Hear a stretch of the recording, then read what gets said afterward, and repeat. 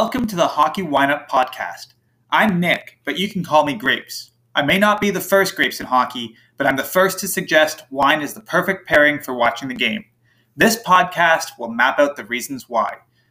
Be sure to subscribe to the Hockey Wineup Podcast and to check out hockeywineup.com to stay up to date with everything you need to know about wine and hockey.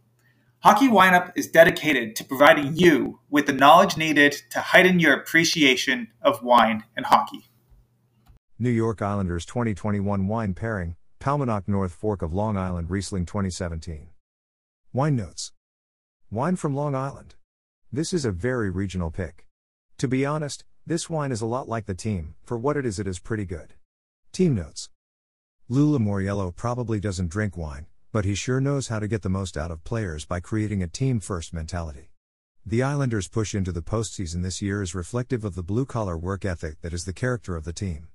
The Islanders may not play the prettiest or most desired brand of hockey, but they are a team that deserves a wine reflects the spirit and dedication of their fans. Line change.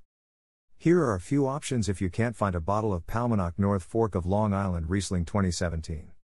There is no substitution to hard work. Lou can't see your ears or face. Cut your hair and shave. Copyright Nicholas Shaligan and Hockey Wineup, 2021. Unauthorized use and/or duplication of this material without express and written permission from this site's author and/or owner is strictly prohibited. Excerpts and links may be used, provided that full and clear credit is given to Nicholas Shaligan and Hockey Wineup with appropriate and specific direction to the original content.